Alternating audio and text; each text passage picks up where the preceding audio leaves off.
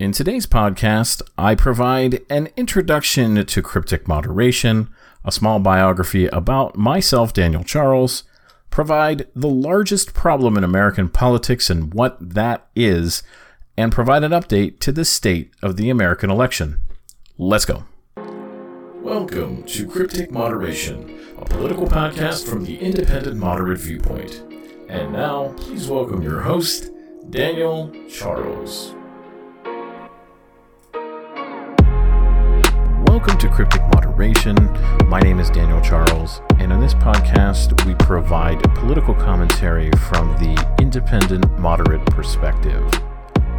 Today is November 16th, 2020, and today is episode 0, entitled The Pilot. In today's episode, our topics are an introduction to cryptic moderation, a brief biography of myself, Daniel Charles, a bit about my upbringing, my location, some of the things that you can extrapolate from my hometown, why I chose to get into this political commentary, and what you can expect for future episodes. I also want to talk about the largest problem in American politics today and how we go about solving that problem. And finally, a state of the 2020 presidential election and my thoughts on how things will turn out in the end. So the first thing I want to do is provide a very basic introduction about myself before we get started. I don't want this podcast to be about me per se, but I am the one providing the content, and I want you to understand where I'm coming from, who I am, what my background is, and the lens upon which this podcast will have its viewpoints filtered through.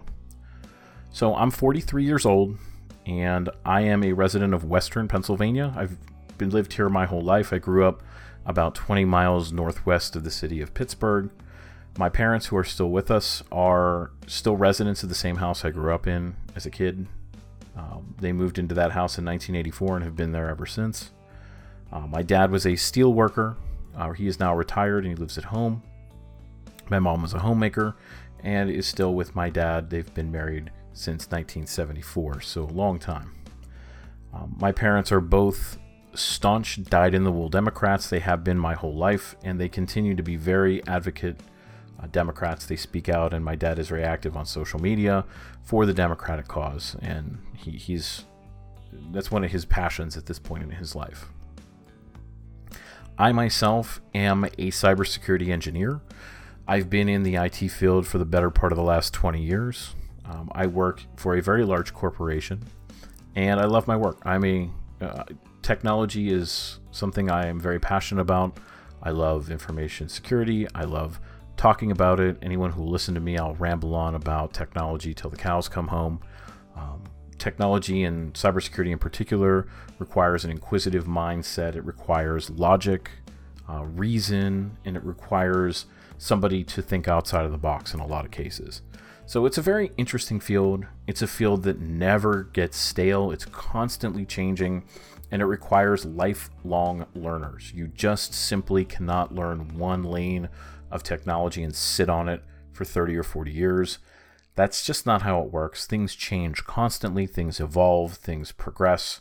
What was new once upon a time becomes old hat in 5 years. Everything gets better and bigger and faster, and it never stops. So it is a difficult field to keep up with at times, but it is the challenge and the excitement that kind of keeps people going with it. So I would highly recommend it, but I understand it's not for everybody. So I guess the question that some of you might have after hearing that is, why would an engineer who secures computer networks for a living do a political podcast? And the answer to that is, I think that there aren't enough technology and logic-based people who are providing political opinions in this world. And I think there should be more. And the reason I think that is, technologists, by and large, are very data-driven, very logical people. They follow numbers and trends and can make decisions and see things ahead of time, maybe better than the average person can. Maybe even better than the law guy or the poli-science person or a business person or somebody who would be normally your typical political advocate or somebody who would be providing political banter. So I think there need to be more of us in this lane. And I think by taking the political response in that lens, we can take both sides of the political aisle, both the left and the right, and meet in the middle. Myself am a registered independent. I have never been registered as a Democrat or a Republican in my life. In terms of presidential electoral voting, I voted for both Democrats, I've voted for Republicans, and usually I will take stock of the election as a collective, look at my home, look at my local community, look at my state, my country, and say, what candidate provides the best future as a collective for everybody? Is there one candidate who stands out in one lane but maybe not in another? Is one problem greater than the next? And if it's an incumbent president we're looking at, did that person do well enough to earn another 4 years in office? If we're in an election year where neither candidate is an incumbent, we have a new president coming down the lane, then I want to see what both of those folks have done in their past and perhaps what they stand for in the future. And based off of those criteria, I'll make a choice in that lane. So I voted for different candidates over the years, and I'm proud to say I voted for Democrats and I voted for Republicans. I've voted for both sides of the political fence, and I think that we need more of that in this country. There are a lot of people that will go to the voting booth, or they'll go to their mail-in ballot and they will pull a lever of a color, or they'll just circle in all the candidates from one party. And I think that's a poor decision in a lot of cases. It's good to know what you're actually doing, what your vote is going for in those situations. There's not enough research and middle ground to be had there. And I think this particular podcast, the reason why I called it Cryptic Moderation, is I want to take both sides and try to meet in the middle. Something that we've lost here in America is the ability to negotiate in terms of political viewpoints. And that's something that I think we need to get back to. And that will bring me to my second topic of today. What is the largest problem in American politics, and how do we solve it?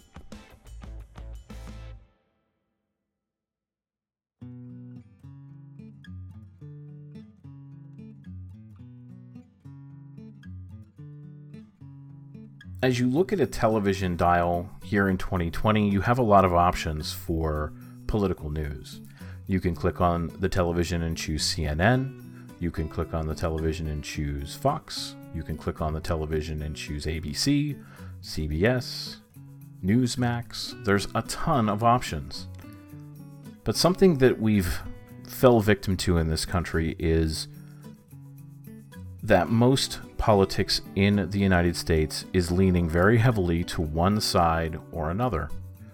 And the media, I think, is the key problem here, but the polarization of American politics is its largest problem. We have very loud advocates from both sides of the fence. We have very loud leftists. We have very loud right advocates. We do not have a lot of people in the middle because those extremes get ratings. You get a lot of people salivating for that controversial, aggressive, borderline crazy commentary. That's what sells, and that's what they've sold people on. So you get a lot of people on television who have very controversial viewpoints, or very, stretching the boundaries of sanity viewpoints. And that's what people salivate for. That's what gets attention. Well, that's not what's good for the country. That's not healthy. We've taken our politics here in the United States and we've weaponized it. Everyone's against everybody else. If I'm a Democrat and I'm supporting pro-choice and I'm supporting, gun regulations, I am absolutely villainizing the other side, or they're villainizing me. We're not looking at each other as Americans. We're looking at each other as adversaries. And that's the challenge. And the media is primarily responsible for this.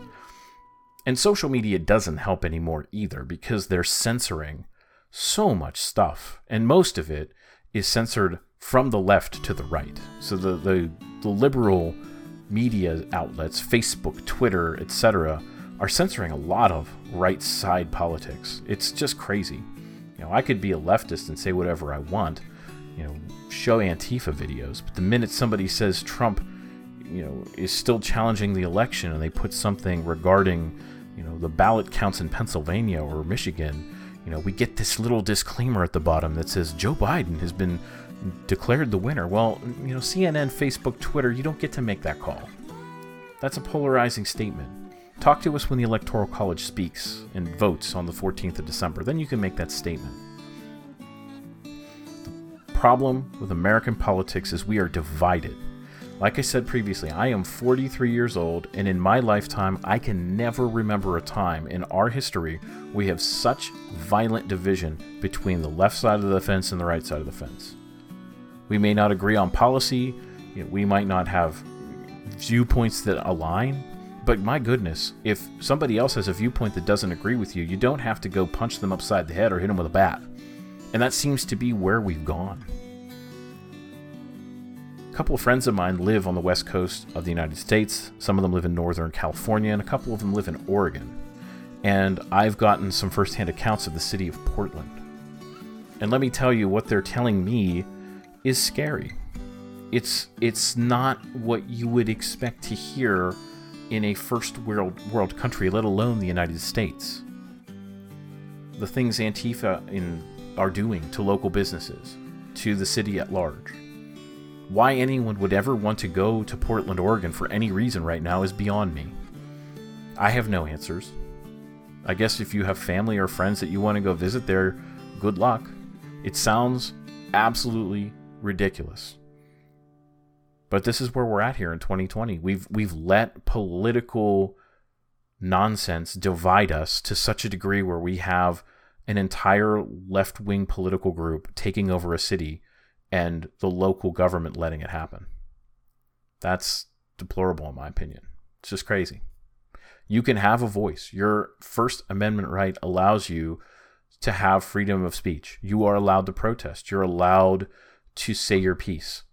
But what you really can't do, or you should not be able to do, is take that right and use it to harass, belittle, violently attack citizens of the country who you may feel don't share your viewpoint. Just because you can doesn't mean you should. And unfortunately, that division, that vitriol is fueling this problem. And it's not just left-wing activists. There are Proud Boy groups, there are white supremacist groups, there are other groups on the right side that are doing similar things, although they are not taking over American cities and harassing citizens. They may not stand for things. They may have rallies and cause problems in Charlottesville like we saw in 2018. But what I can tell you is that neither side needs to be accosting citizens because we don't share same or similar views. That's out of line. There has to be some means to meet in the middle. And this particular podcast, my goal is to take the skills from being that cybersecurity engineer, that network engineer, that network architect, those abilities to take a look at what you have, build an architectural design, test things, build things again, make sure things function. Take that logical mindset and apply it to political problems that we have, at least through the lens of this podcast. And say, okay, yeah, we have this problem here that the left says X, and here's what the right says Y. We need to find middle ground somewhere and meet in the middle. And my goodness, right now we need it more than ever. I think most of us that have had kids will resonate with that. I have 2 stepkids that are in their 20s now, but when they were younger children, you would get child A and child B fighting. When you sat down with them to figure out why they were fighting, you would get story A and story B. And the general consensus was the truth lies somewhere in the middle. And in the American political scheme, we have to figure out a way to negotiate. Both sides aren't going to get everything they want, but both sides should get something. Both sides should get a positive victory. Doesn't mean you're going to get everything you want all the time. And that's another problem we have in this country. A lot of younger people in particular have gotten everything they want all the time. That's not how life works. You get some things you want in life. most of the time. You don't get everything you want all the time. And we need to get back to that. We need to learn to negotiate. That skill set has just disintegrated in a sea of vitriol and partisanism. And unfortunately, there's no end in sight. It's getting worse every year. I don't even want to know what the 2024 election year is going to look like. Because goodness, 2020 has been a pretty suboptimal year for everyone. I don't think there's going to be too many people that look fondly on this calendar year. I just don't. And one of those things that we'll look back on is this division in politics. And the only way we solve it is take both sides, come together using logical, data-driven processes and finding middle grounds that we can agree on. We need to take the vitriolic and aggressive groups, be it Antifa, be it Proud Boys, be it whoever. We need to rein those folks in, get them off the streets, get them stop harassing cities, stop destroying the livelihoods and businesses of some hardworking people. And we need to find a way to negotiate and figure out what both sides want and find things that we can agree to. Because right now, what we're doing isn't working.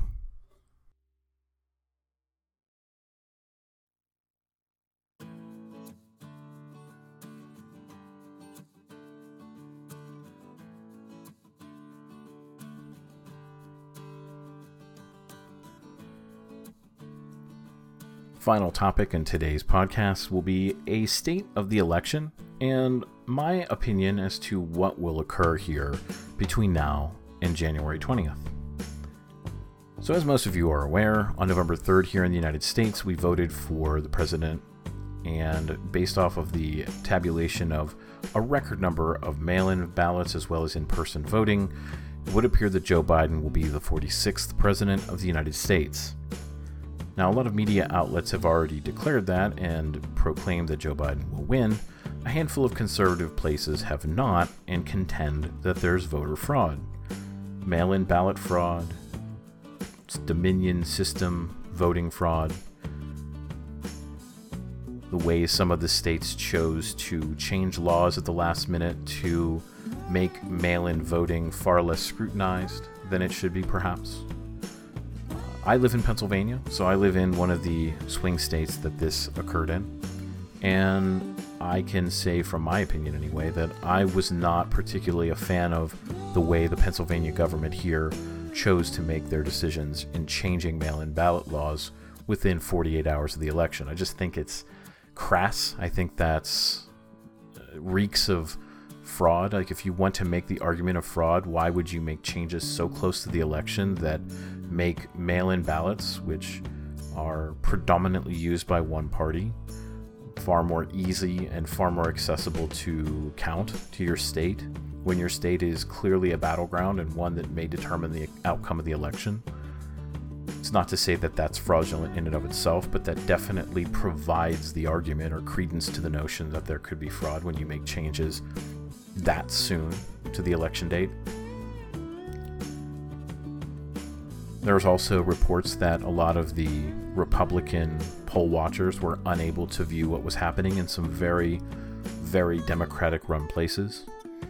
My home city of Pittsburgh, which has been run by Democrat mayors for the last 90 years, Wayne County, Michigan, home of Detroit, and Philadelphia, to name the three most egregious. Do I think that these claims hold water for Republicans? I think if Donald Trump has a leg to stand on, it is here in Pennsylvania.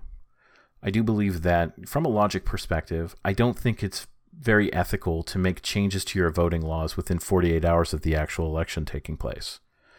More notably, I think the law that they did push through has the potential to be overturned by the Supreme Court, because there is a logical argument to say that mail-in voting with no signature matching, with no postmark evaluation, provides itself as a two-tiered voting system, as the scrutiny for those ballots is significantly lower than when I have to go into the polling location here in my hometown, be verified by an individual at the door, and then vote based off of my name and my appearance at that voting booth.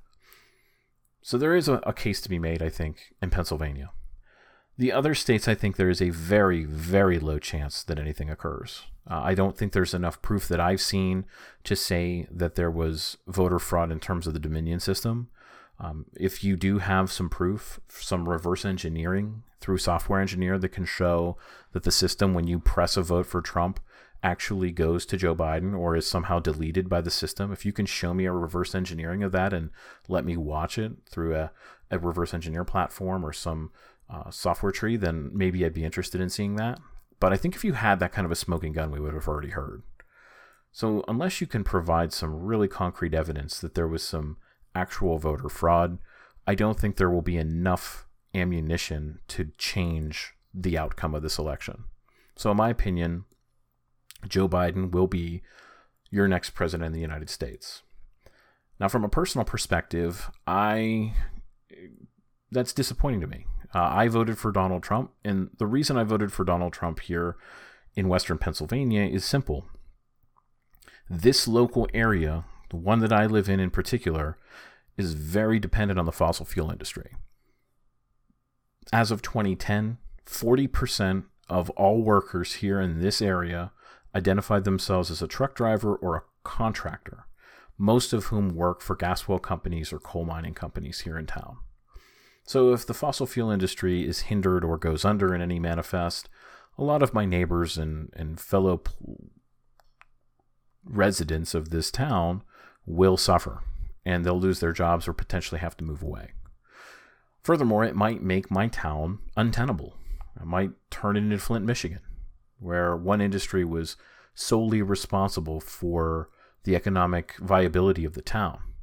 So if that's the case, I'd have to move. We can't live in an unsafe, untenable hometown. So there's a lot of local incentive to vote for Donald Trump. As Joe Biden has repeatedly said, he can backtrack it all he wants the last month of the election, but if you actually listen to his campaign speeches and you research his platform, and Kamala Harris is worse, they both want to kill away fracking. They both want to kill away the coal mining industry, fossil fuels in general. Almost as to the degree that they want to wipe out the petroleum industry in its entirety.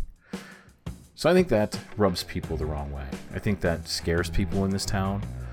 And yes, I do think Donald Trump had some problems with coronavirus, no doubt. I also think Donald Trump is a blowhard and makes stuff up as he goes along and doesn't do his research when he spouts off on Twitter. But if you separate the man from the record, much like the Pittsburgh Post-Gazette, Pittsburgh, one of the most liberal cities in the country, Pittsburgh Post-Gazette endorsing Donald Trump. The reason they endorsed Donald Trump is the same reason I voted for him. If you take the man away from his actual record and what he's accomplished from a foreign policy perspective, an economic perspective, and an infrastructure perspective, you actually get a pretty successful president. Yes, COVID-19 has been bungled in a lot of ways. He should have shut the country down sooner. Downplaying it in terms of public panic is fine. If you don't want to incite panic and downplay it that way, great. But you've got to make that shutdown 2 weeks before it happened. Particularly when you saw and you actually look at New York City as an entity. What place in the world was less of a powder keg than New York City? New York City thrives on shared air. Everyone's in a high-rise. Everyone's in an apartment complex. When you travel in New York City, you're either walking, you're taking a taxi cab, or you're taking a subway car. Guess what? 2 of those 3 options, shared air. Everyone is jumbled on top of each other in New York City. The population density is insane.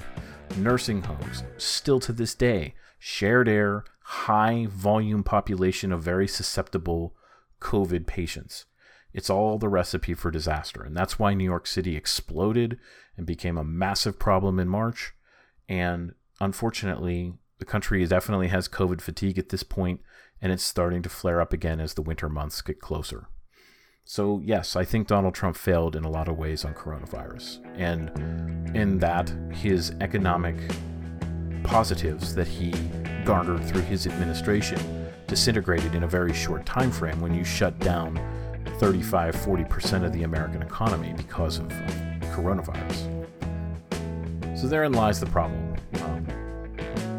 I felt that Donald Trump did enough to earn 4 more years, but it would look like we are on the precipice of a Joe Biden administration. I think when he does get into office, I think he will. When he does get into office, you will see a very similar rhetoric as you did with Barack Obama. You will see very similar policy decisions. You will see a very large degree of executive orders. You will see a lot of Trump policy getting reversed with executive orders. You'll see border openings. You'll see the ACA get re-emboldened. You'll see a lot of things that Barack Obama did go back into the mainstay. Whether or not that's a good thing is yet to be seen. It is my opinion that open borders is a problem. I don't think that's an ideal situation. If you want to come into the United States through its legal channels, please do. But if you're an illegal immigrant, that is a crime. There's a reason why the United States has a means to come into this country in a legal way. Every other civilized country in the world does the same. I cannot just walk into Canada as my own volition and just show up in Canada and start being a Canadian citizen. There's a protocol that I have to do to go to Canada. There's a very severe protocol if I want to go to Australia. It's extremely rigid. It's not just simply walking on an airplane, going to Sydney and just showing up there and saying, well, I'm going to stay here. It's not that simple. Every other country in the world has a protocol and a system to become a citizen or a member of that society. Why the United States would be any different in 2020 is beyond me, given COVID-19, be it terrorism, be it whatever medium you choose to leverage as a means to limit the amount of people that should be flowing across open borders. Right now, more than ever, there needs to be accountability for it. That's my opinion, and that's a topic for another day. In closing, I want to thank you for joining me here in the pilot episode of Cryptic Moderation. If you've enjoyed the commentary, please comment below and let me know what you'd like to hear next time. Until then, thank you for listening, and I'll see you in episode 1.